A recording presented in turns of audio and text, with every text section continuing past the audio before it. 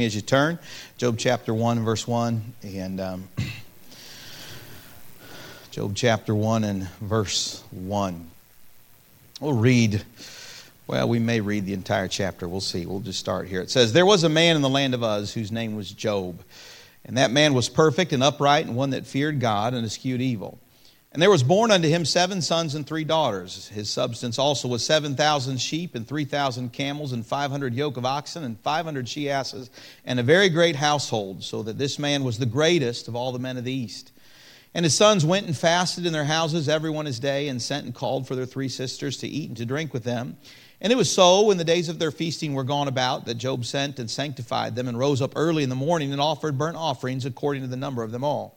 For Job said, It may be that my sons have sinned and cursed God in their hearts. Thus did Job continually. Now there was a day when the sons of God came to present themselves before the Lord, and Satan came along among them. And the Lord said unto Satan, Whence comest thou? Then Satan answered the Lord and said, From going to and fro in the earth, and from walking up and down it. And the Lord said unto Satan, Hast thou considered my servant Job, that there is none like him in all the earth, a perfect and an upright man, one that feareth God and escheweth evil? Then Satan answered the Lord and said, Doth Job fear God for naught? Hast thou not made a hedge about him and about his house and about all that he hath on every side? Thou hast blessed the work of his hands, and his substance is increased in the land. But put forth thine hand now, and touch all that he hath, and he will curse thee to thy face. And the Lord said unto Satan, Behold, all that he hath is in thy power, only upon himself put not forth thine hand. So Satan went forth from the presence of the Lord. And there was a day when his sons and his daughters were eating and drinking wine in their eldest brother's house. And there came a messenger unto Job and said, The oxen were plowing and the asses feeding beside them. And the Sabeans fell upon them and took them away. Yea, they have slain the servants with the edge of the sword, and I only am escaped alone to tell thee. While he was yet speaking, there came also another and said, The fire of God is fallen from heaven, and hath burned up the sheep and the servants, and consumed them, and I only am escaped alone to tell thee. While he was yet speaking, there came also another and said, The Chaldeans made out 3 bands and fell upon the camels and have carried them away. Yea, and slain the servants with the edge of the sword. And I only am escaped alone to tell thee. While he was yet speaking, there came also another and said, Thy sons and thy daughters were eating and drinking wine in their eldest brother's house. And behold, there came a great wind from the wilderness and smote the 4 corners of the house, and it fell upon the young men, and they are dead. And I only am escaped alone to tell thee. Then arose Job and rent his mantle and shaved his head and fell down upon the ground and worshipped and said, Naked came I out of my mother's womb, and naked shall I return hither. The Lord gave, and the Lord hath taken away. Blessed be the name of the Lord. In all this Job sinned not, nor charged God foolishly." Lord, we love you and we thank you so much for the Scripture. And Lord, I'm thankful for this book and what it teaches us about our Lord, and Lord, the trials that you allow to come our way. I pray, Lord, that as I open the Scripture tonight, that I would preach your word with accuracy in the way you'd have it to be preached, that it would be pleasing in your eyes. I pray that you'd give us a greater understanding of your word, and as a result, a greater understanding of our God tonight. Lord, we love you and we ask these things in Jesus' name. Amen. You may be seated. This Job is the first of the poetical books. Those books are Psalms, Proverbs, and Ecclesiastes, Song of Solomon, and Lamentations. As you know, the Bible that you have is not laid out in chronological order, as you know sometimes you might suspect, but rather by subject. And we're about to see some of those poetical books. It doesn't mean they're rhythmic or that they come in, as you and I would often think of poetry, in the order of just things rhyming, but rather it's an example of parallelism, or the way it's spoken. In other words, it might be the type of poetry where you would say, whenever you need me, wherever you need me, I will be there for you. Like father, like son. It has that type of poetry. It's not as you and I would think of it as something that rhymes, but rather the way the wording is used. And you'd see it through the passage of Scripture, whether it's an account or whether it's in their conversation here in the book of Job. It unfolds in a poetical manner. As you'll see that in Proverbs and Psalms, Song of Solomon, and Lamentations, all of those books just unfolding in that manner. It doesn't mean that it's not factual. It is true. This is the Word of God, and these events unfolded. The date of the book, it's believed to be the oldest book in the world. He was a historical figure that's referenced both in Ezekiel 14:20, where it says, Though Noah, Daniel, and Job were in it, as I live, saith the Lord God, they shall deliver neither son nor daughter. They shall but deliver their own souls by their righteousness. James 5:11 says, Behold, we count them happy which endure. Ye have heard of the patience of Job, and have seen the end of the Lord. The Lord is very pitiful and tender of mercy. It was seen as a historical account, as something that happened. It wasn't some allegory, but it unfolded. I like that phrase where it says of the patience of Job. How many of you ever heard the world say that phrase? Even lost folks sometimes, the patience of Job. There's a lot of those little statements that the world speaks of, not even realizing where it came from.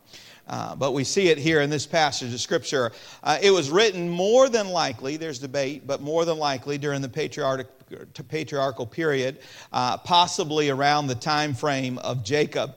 It was written before the Exodus, before this unfolded, really before they had a copy of the law in their hand. And you can see it unfold in this book. We see this a little bit from the length of Job's lifespan. In Job 42:16, it says this, "After this lived Job 140 years and saw his sons and his sons' sons, even 4 generations. He acted as the high priest of his family." So during the patriarchal period, this would have unfolded in Job 1:5. "And it was so when the days of their feasting were gone about that Job sent and sanctified them and rose up early in the morning and offered burnt offerings according to the number of them all. For Job said, 'It may be that my sons have sinned and cursed God in their hearts.' Thus did Job continually." So during the patriarchal period, it wouldn't have happened obviously during the time of the law, as that would have happened in the tabernacle there. So we see it coming from that time. Eliphaz the Temanite was a descendant, more than likely, from Esau's eldest son. In Genesis 36:10 through 11, it says, "These are the names of Esau's son. Eliphaz, the son of Adah, the wife of Esau. Reuel, the son of Bethshemesh, the wife of Esau. And the son of Eliphaz was Teman, Omar, Zepho," and I can't pronounce the rest of them. We'll leave it there, all right? But we see it unfold here as the time frame would have been somewhere in the patriarchal times. It's the oldest of books. It's a poetical book. But there's incredible truths in this book. I think of as the story unfolds, you and I have the incredible benefit of having the first glimpse in the first book of the first event of what God lets us see, a little bit of what unfolded in heaven. And at the end of the book, we see God's reward for Job. But poor Job didn't have either of those. Job didn't get to see what unfolded in heaven, and neither did his friends that came to comfort him with their great words of comfort, all right? But they didn't have that advantage. Job didn't have that advantage. The ones around him didn't have that advantage. But you and I have the incredible advantage of seeing the beginning and the end of the book. And so what happens inside, we can learn from in our personal life. As we look to the reason God allows trials often in our life, the purpose of this book, it gives the answer to many times to the problems of pain and disaster, or sorrow or suffering, sorrow and surrender.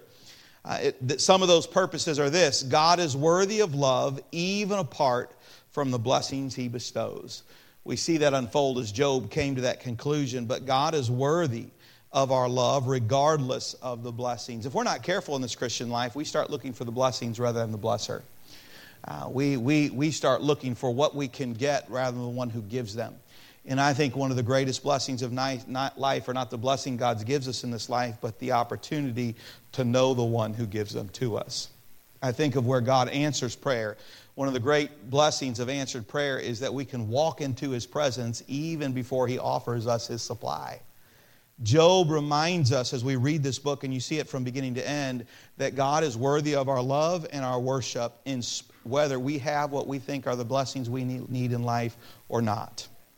God may permit suffering as a means of purifying and strengthening us. God may permit it and uses it. James 1 says, "My brethren, count it all joy when ye fall into divers temptations, knowing this, the trying of your faith worketh patience. But let patience have her perfect work, that ye may be perfect and entire, wanting nothing." God has a purpose to the trials He allows us to go through, doesn't He? Conforms us to the image of His dear Son. Job lets us see that, and God lets us see through the life of Job that Job didn't always get it either. Job didn't always get it either. Even though the Lord would speak of Job and said he was a perfect and upright man. Talk about a statement from God. God who knew him best, and yet we see Job had his weaknesses as well. God's thoughts and ways are moved by considerations too vast for the mind of man to comprehend. God would come at the end of this book, God would remind Job about how great he was, and that you and I don't always get to understand a great God.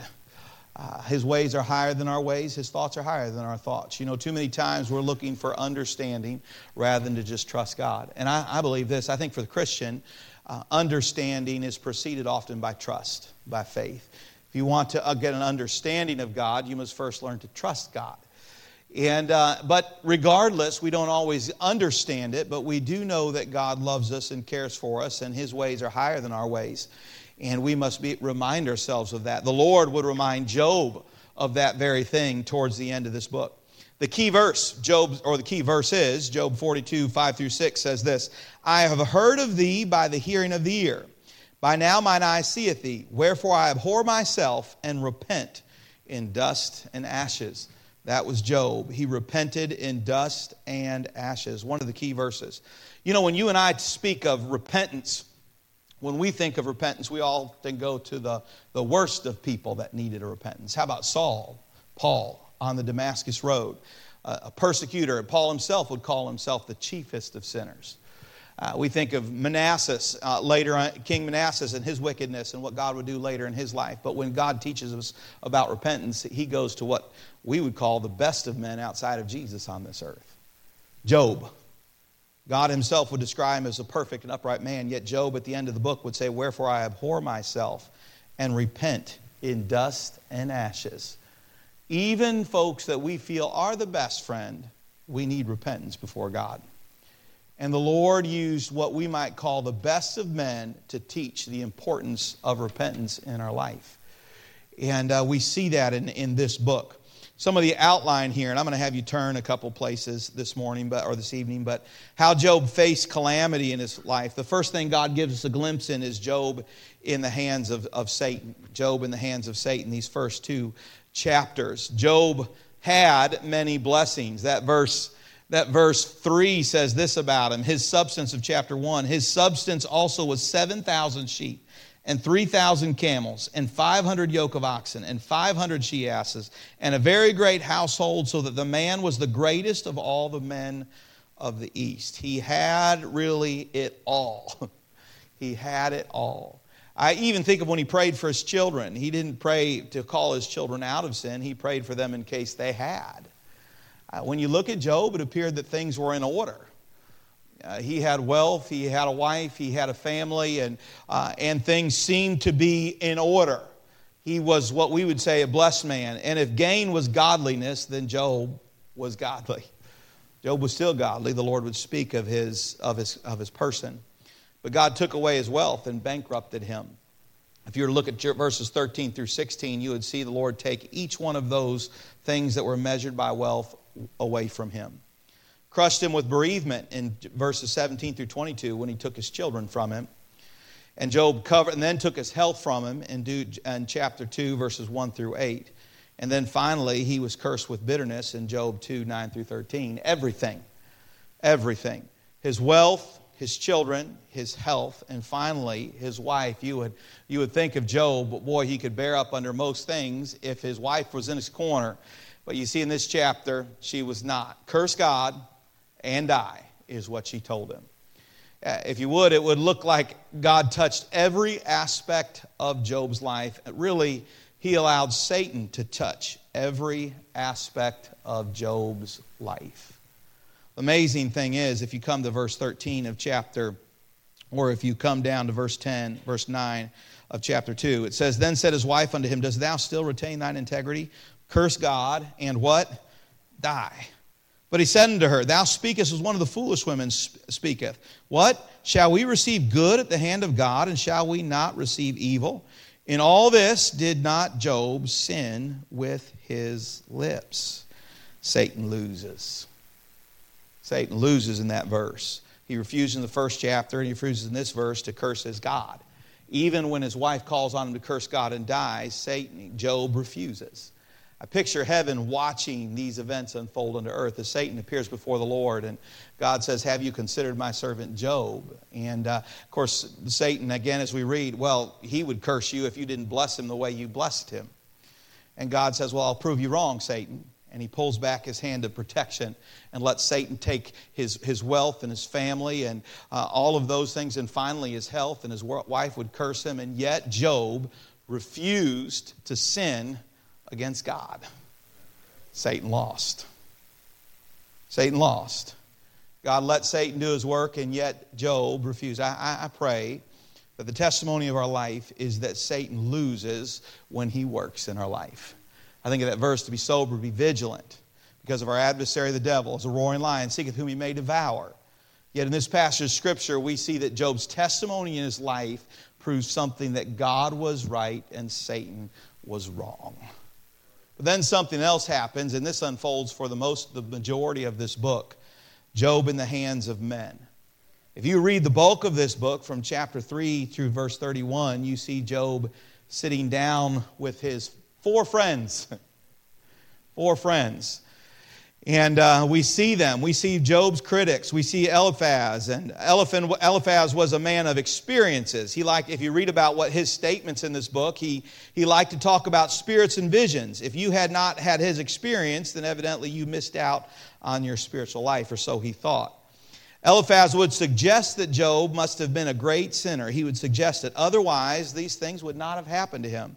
Skip ahead to Job chapter 4 and look at verse 3 there. Job chapter 4 and verse 3. It says, Eliphaz would say this, "Behold, thou hast instructed many, and thou hast strengthened the weak hands." And then if you skip down to verse 5, "But now it is come upon thee, and thou faintest. It toucheth thee, and thou art troubled." Look at verse 7 and 8. "Remember, I pray thee, whoever perisheth being innocent, whoever perished being innocent, or where were the righteous cut off? Even as I have seen, they that plow iniquity and sow wickedness reap the same." Job, there must be sin in your life. Chapter 5 and verse 17. Skip ahead and look at there in 5 and 17. "Behold, happy is the man whom God correcteth. Therefore despise not thou the chastening of the Almighty." Here's this good friend of his, Job. You must have sin in your life. That must be why these things are happening. Why don't you rejoice in the correction of God? There's somewhat truth, a little bit of truth, right? God chastens his own, and we are thankful for that. But here this supposed comforter would come to him and say, you must have some sin in your life. You must have some sin in your life. That's why this has happened. And I do think there's validity to look into our own life and examining one under the microscope of a trial. But this man was a little bit of a sorry comforter, wasn't he? Rejoice in what you're going through, because God is correcting you, probably correcting you. Bildad, the man of those clever cliches, if you look down, he was the second to speak. Go to Job chapter 8. Go to Job chapter 8 and verse 3. Bildad was, Eliphaz merely suggested that Job must have sinned. Bildad supposed that Job was a sinner. He tried and convicted him in his own mind. And in Job chapter 8 and verse 3, we see this. He said this, "Doth God pervert judgment, or doth the Almighty pervert justice?" If you skip down to verse 6, "If thou wert pure and upright, surely now he would awake for thee, and make the habitation of thy righteousness prosperous." Look at verse 11 through 13. "Can the rush grow up without mire? Can the flag grow without water? Whilst it is yet in his greenness and not cut down, it is withered before any other herb. So are the paths of all that forget God, and the hypocrite's hope shall perish. Whose hope shall be cut off, and whose trust shall be a spider's web." Here we see Bildad essentially say, Job, you're a hypocrite. You're a hypocrite. You've been out there preaching righteousness. You've been saying all these things. And yet now who you are has truly been exposed. You're a sinner. And God's come to judge. And we see that here, as he would often give his little proverbs in the various places. But he would look at Job and say, you are a hypocrite. Poor comfort. Zophar, the man with a made-up mind. If you skip ahead a little bit here again and you go to Job chapter 11, you'd see his other friend in Job chapter 11. Verse 5, if you go there, he figured he had a monopoly on knowing God's will. In Job chapter 11 and verse 5, it says, "But oh, that God would speak and open his lips against thee, and that he would show thee the secrets of wisdom, that they are double to that which is. Know therefore that God exacteth of thee less than thine iniquity deserveth." Boy, talk about a harsh statement. "Know therefore that God exacteth of thee less than thy iniquity deserveth." Here he would look at him and say, you deserve to lose your children. You deserve to lose your wealth. You deserve to lose all of these things. As a matter of fact, you deserve a whole lot more. Talk about a friend. Now, how would you appreciate that? All right. But talk about some sorry comforters here in this passage of Scripture. But we see it here as he would respond this way. And then you'd see in this book the way Job responded. Look at Job 13, verses 4 through 5. Job 13, 4 through 5, it says this, "But ye are forgers of lies, ye are all physicians of no value. Oh, that ye would altogether hold your peace, and it should be your wisdom." Job got mad, didn't he? Job got mad. "But ye are forgers of lies, ye are physicians of no value. Oh, that ye would altogether hold your peace, and it should be your wisdom." It's like Job said, if you guys were quiet, someone might mistake you for wise people. But you keep opening your mouth. He was angry. He was angry. And he grew angry with them. And you would see this unfold on multiple occasions, his anger with them. He said, just keep your mouth shut. Job 30, if you skip ahead to Job chapter 30 and verse 1, and look at what he says here in Job chapter 30 and verse 1. I sympathize with him a little bit. Job chapter 30 and verse 1, he said this, "But now they that are younger than I have me in derision, whose fathers I would have disdained to have set with the dogs of my flock." Here he said, you fellas, you guys are sorry fellas. He said, I wouldn't have put you in the kennels with my dogs. He was angry. I sympathize with him a little bit. But you know what happened here? In the hands of Satan, Satan couldn't win. But in the hands of man, they sure pulled something outside of Job, didn't they? They squeezed it out. Surely, I think of the verse, out of the abundance of the heart, the mouth what? Speaketh. What Satan couldn't squeeze out of Job, the man squeezed out of Job. Man squeezed it out. Think how true that can be in our life. God was going to work on Job. Job needed some repentance, and you would see at the end of this book, Job's repentance would come.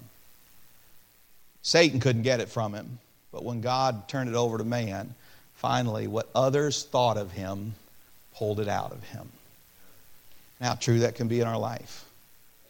Trials can come our way, and we endure and we hold. But then people say something, people do something, people start going on, and what happens? What's in the inside sure begins to pop out of us. And we see that in the life of Job. God would call Job here later to this matter of repentance, but he would respond at times with anger. But he didn't always respond with anger. He also at times responded with great faith in the Lord. Before that, he would respond with a little bit of self-righteousness. If you go to Job 30, verse 21, look here at Job 30, 21. He says in verse 21, "Thou art become cruel to me. With thy strong hand thou opposest thyself against me." And then if you, the verse continue there, it says, "Thou liftest up the wind, and thou causest me to ride upon it, and dissolvest my substance. For I know that thou wilt bring me to..." I think I have the wrong, verse 30, verse 21, and then skip down just a little bit. There's another verse I want to give you. I may have lost my reference here. Well, he says, if you go to just verse 21, we'll end it. "Thou art become cruel to me." There's another verse when it would come down and he would highlight how good he had been to God, or how he had cared for, I won't reread the rest of the chapter, but he would talk about how he cared for those that had nothing, yet God was cruel to him. And he compared himself to God and said, "God, you've been hard on me when I have been merciful to others." And he demonstrated a self-righteous spirit in himself. I think how easy that is to become in our own life, that we look around and say, "Lord, look how good I have been, and yet, Lord, look what you have allowed into my life." And that was Job. "Lord, I've been faithful. I've done what I should have been. I've been good. And yet now, look what you're doing to me." And he would demonstrate that in his life. Other times, Job would show great faith. If you go to Job chapter 28 and verse 23, look at these verses here in Job 28 and verse 23. He says this, "God understandeth the way thereof, and he knoweth the place thereof." Job 19, if you go back even further to Job chapter 19 and verse 23, I'll read it for you quickly. "Oh, that my words were now written. Oh, that they were printed in a book. They that were graven with an iron pen and laid in the rock forever. For I know that my Redeemer liveth, and that he shall stand at the latter day upon the earth. And though after my skin worms destroy this body, yet in my flesh shall I see God. Talk about a statement of faith. The resurrection spoken of well before even the law was written. And he said that statement, for I know that my Redeemer liveth, and that he shall stand at the latter day upon the earth. And though after my skin worms destroy this flesh, yet in my flesh shall I see God. When my body's rotten in the ground, I'm still going to see my Jesus. If you read the story of Job, you see him go back and forth. And I tell you what, if you don't read this story and can't see yourself a little bit in Job, you look at Job's life, I can understand his anger. I wouldn't have let your fathers take care of my dogs. I can understand it. You can see it as the miserable comforters they were, but then you'd see God just allowing, though Satan couldn't get him out of him, the men around him could get it out of it and squeezed out of Job. Job had some inward problems that had to be dealt with. And God would deal with those various things. God would give Job a comforter, a little bit of a comforter, not the greatest, but if Job chapters 32 through 37, you'd see Elihu come on the scene, and Job would ask for a daysman, and in Job's 33:6 it says, Behold, I am according to thy wish. In God's stead, I am also formed out of the clay. Elihu tried to come along and be the mediator between Job and God and his friends, and he tried. It was a little bit of a glimpse about the Lord Jesus Christ, though no man does a very good picture of that. How Job faced conviction, how Job was rebuked. Skip ahead to Job 38 and look at the Lord's rebuke of Job. Job chapter 38. In Job 38, the Lord would begin to rebuke Job. Verse 4. Where wast thou when I laid the foundation of the earth? Declare it, if thou hast understanding. Verse 12. Hast thou commanded the morning since thy days, and caused the dayspring to know his place? Verse 31, he would say this. Canst thou bind the sweet influence of Pleiades, or loose the bands of Orion? In verse 27, he would say this. He'd said, to satisfy the desolate waste ground, to cause the bud of the tender herb to spring forth. Job 39:27, he would say, doth the eagle mount up at thy command and make her nest on high? God would look at Job and say, Job, do you have anything to do with any of those things? Job, if you can't even understand all the material things of this life, where in the world do you think you're ever going to understand the spiritual things of God completely? You can't wrap your mind around who God is.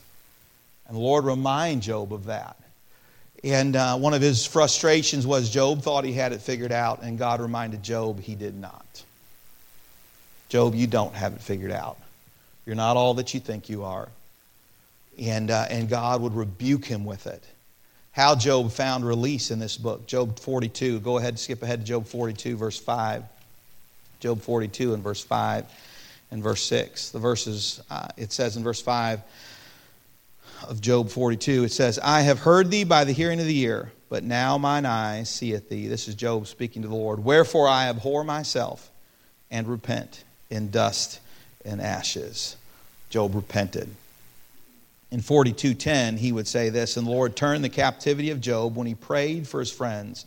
Also the Lord gave Job twice as much as he had before. Job repented and he forgave, and that's when God turned away his captivity. He repented first of all. You know, friends, sometimes there's a need for a good dose of repentance in our life. Unless you think you are too good to need it, then look to Job, a man who was perfect and upright, right, and eschewed evil. And yet God looked at him and said, Job, you've got something to fix. Satan may not be able to squeeze it out of you, but the behavior of men around you will squeeze it out of you. And 30-some chapters, or almost 30 chapters of his friends running him down rather than encouraging him would bring it right out of Job. His heart wasn't where it should have been.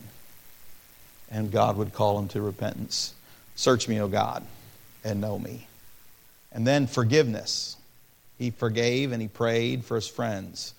And that's when God brought him out of his captivity and out of his harm. Friend, bitterness, the root of bitterness, recommends life and remove God's blessing. Recommends life and remove God's blessing. And God took it out of Job. Then we see this, how he was rewarded. I won't reread all the chapters, but God gave him, at the end of verse 10, it says, also the Lord gave Job twice as much as he had before. He gave him twice the riches he had before. The only thing we don't see here is God giving him twice as many children. There's a good reason for that. Probably number one, Job would have been overwhelmed, all right? But number two, God didn't need to replace them because they were in glory with him. They were in glory with him. Job didn't necessarily lose them. He lost them in this life. But a soul is an eternal. When Job entered into glory, he entered back into the presence of his children. And when his children would come unto him, he would have twice as many children there in glory. A picture of the resurrection. Once again, Job knew when his flesh lied rotting in the grounds, God was faithful and he would see his Redeemer. He had no need for that because he would walk into their presence one day. And so we see the message, and I'm going to go quickly here. Character counts with God. Letter A, character counts with God. I won't reread the verses, but in Job chapter 1 and verse 1 and 6 through 8, God would speak of Job. He was a perfect and upright man who eschewed evil and feared God. You know what gave God victory? I think of Matthew 5:14 through 16. You're the light of the world. A city that is set on a hill cannot be hid. Neither do men light a candle and put it under a bushel, but on a candlestick, and it giveth light unto all that are in the house. Let your light so shine before men that they may see your good works and glorify your Father which is in heaven. That they may see your good works and glorify your Father which is in heaven. Character counts with God. God would use Job. Look at his character. Satan, look at this man. Have you walked to and fro about the earth? Have you considered my servant Job? There is a good man. And of course, Satan would speak and say, well, he'll curse you and die if you let me take from him the blessings that you've given to him. You've protected him. And so God would remove those protections and let Satan have his way. Yet Job refused to compromise his character. He refused to compromise it. And in his testimony and in his walk, he gained victory over Satan. Character counts with God. Friend, we live in a world in which people are trying to excuse behavior and say, well, it's all under grace. And friend, thank God it is all under grace, all right? I'm thankful that I don't have to live a certain way to stay saved or live a certain way to get saved. For by grace are you saved through faith, and not of yourselves, but the gift of God, not of works, lest any man should boast. But what shall we say then? Shall we continue in sin that grace may abound? God forbid. How shall we that are dead to sin continue any longer therein? Friend, we're walking in newness of life. Our testimony shows the power of God. A resurrected Savior should change the life of a sinner who's saved. The resurrected Savior, if the power of that power ought to change a man's life. Character and testimony matters with God. Our lives and victory over sin are a testimony of the power of God to a world around us and the devil at odds with us. Job's life shows us this, friend. In the trial, keep your character. One of the great temptations of a trial is to lose our character, to quit in our faithfulness, to step aside in what God has called us to. But friend, it is in holding to our character and what God has called us to that victory is demonstrated to a lost world and a dirty devil. Maintain your character. Maintain your testimony. Character counts with God.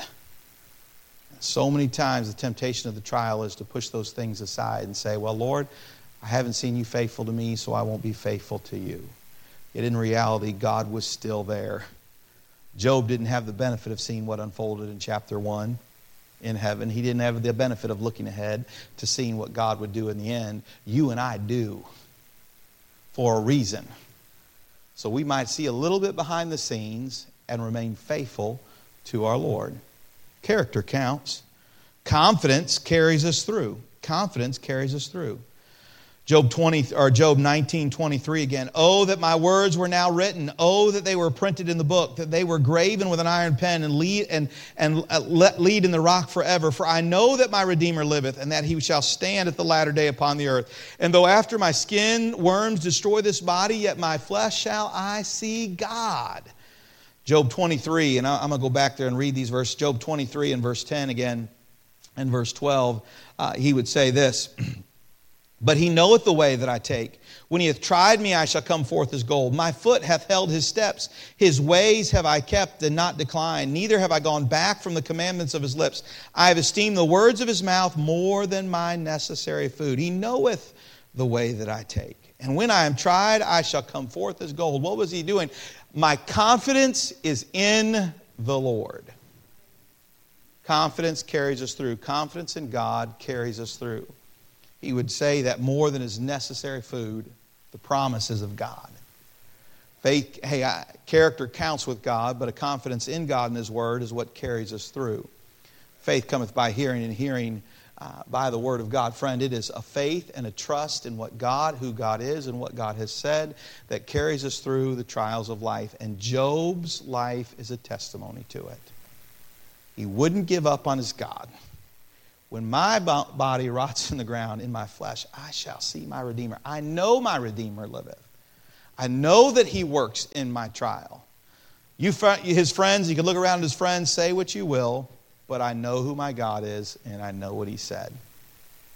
It was the confidence in God that carried him through his trial. Keep your eyes on the Lord.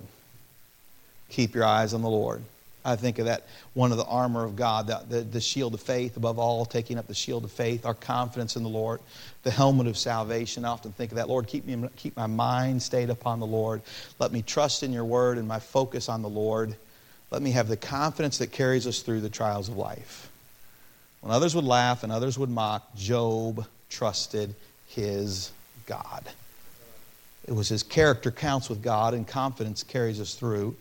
And then we see this conformity compensates, or that surrender to the Lord in the end. Verse 2, verses 5 and 6. We read it already once, but we'll read it again. Job 5 and 6. I have heard of thee by the hearing of the ear, but now mine eye seeth thee.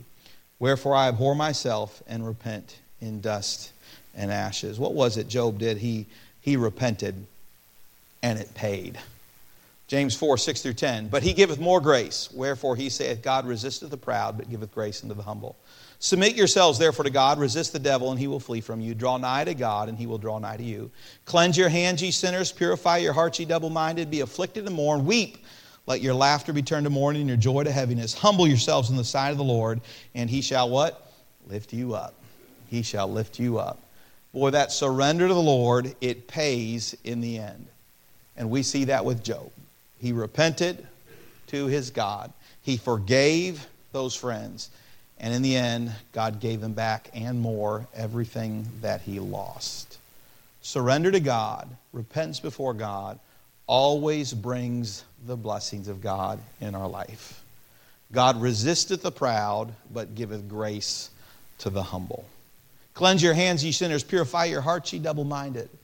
Hey, draw nigh to God, and he will draw nigh to you. And we see that in the life of Job. Character counts with God. In a world that tells us it doesn't, it does matter. Victory in the life of a Christian is seen in our conduct through the midst of a trial to a world. Ready to give an answer of the hope that lieth within us to a lost world. It matters. It matters to God. Confidence in him is what carries us through those times. We know who God is, we know our Redeemer liveth, and we know what he says, and we trust in him in spite of the fact that we're looking around at everything that's going wrong, yet we can trust in our God. And then, friend, conformity compensates, it pays in the end. God rewards the heart and the life of a repentant man. I think of David. Talk about an illustration of a man who should have gone down a long time, yet he knew how to get right with his God. Forgive me. Forgive me. Psalms 51, David's prayer of forgiveness after his sin with Bathsheba. And God forgave. And repentance matters. I think when it comes to times of trial, remember these things here in this passage of Scripture. Character counts. Don't abandon ship.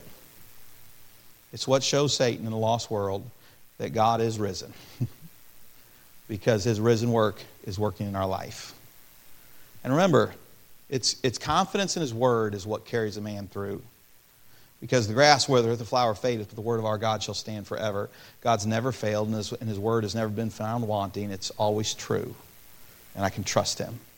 And in the end, when I get my heart right with God, where those times are needed, when the circumstances of life and the things of life squeeze out of me the things I knew shouldn't have been there in the first place. Repentance, friend, repentance pays with our Lord. Forgive. And God always offers it. Let's pray together. Dear Lord, I love you and I thank you so much for this book. Lord, a book filled with a trial of one man, and Lord, not only the trial of Satan, it took just a few chapters to reveal the physical things he went through in life, but Lord, many chapters showing the trials of what others would bring into his life through their words. And yet in the end, we see that you were faithful all the way through.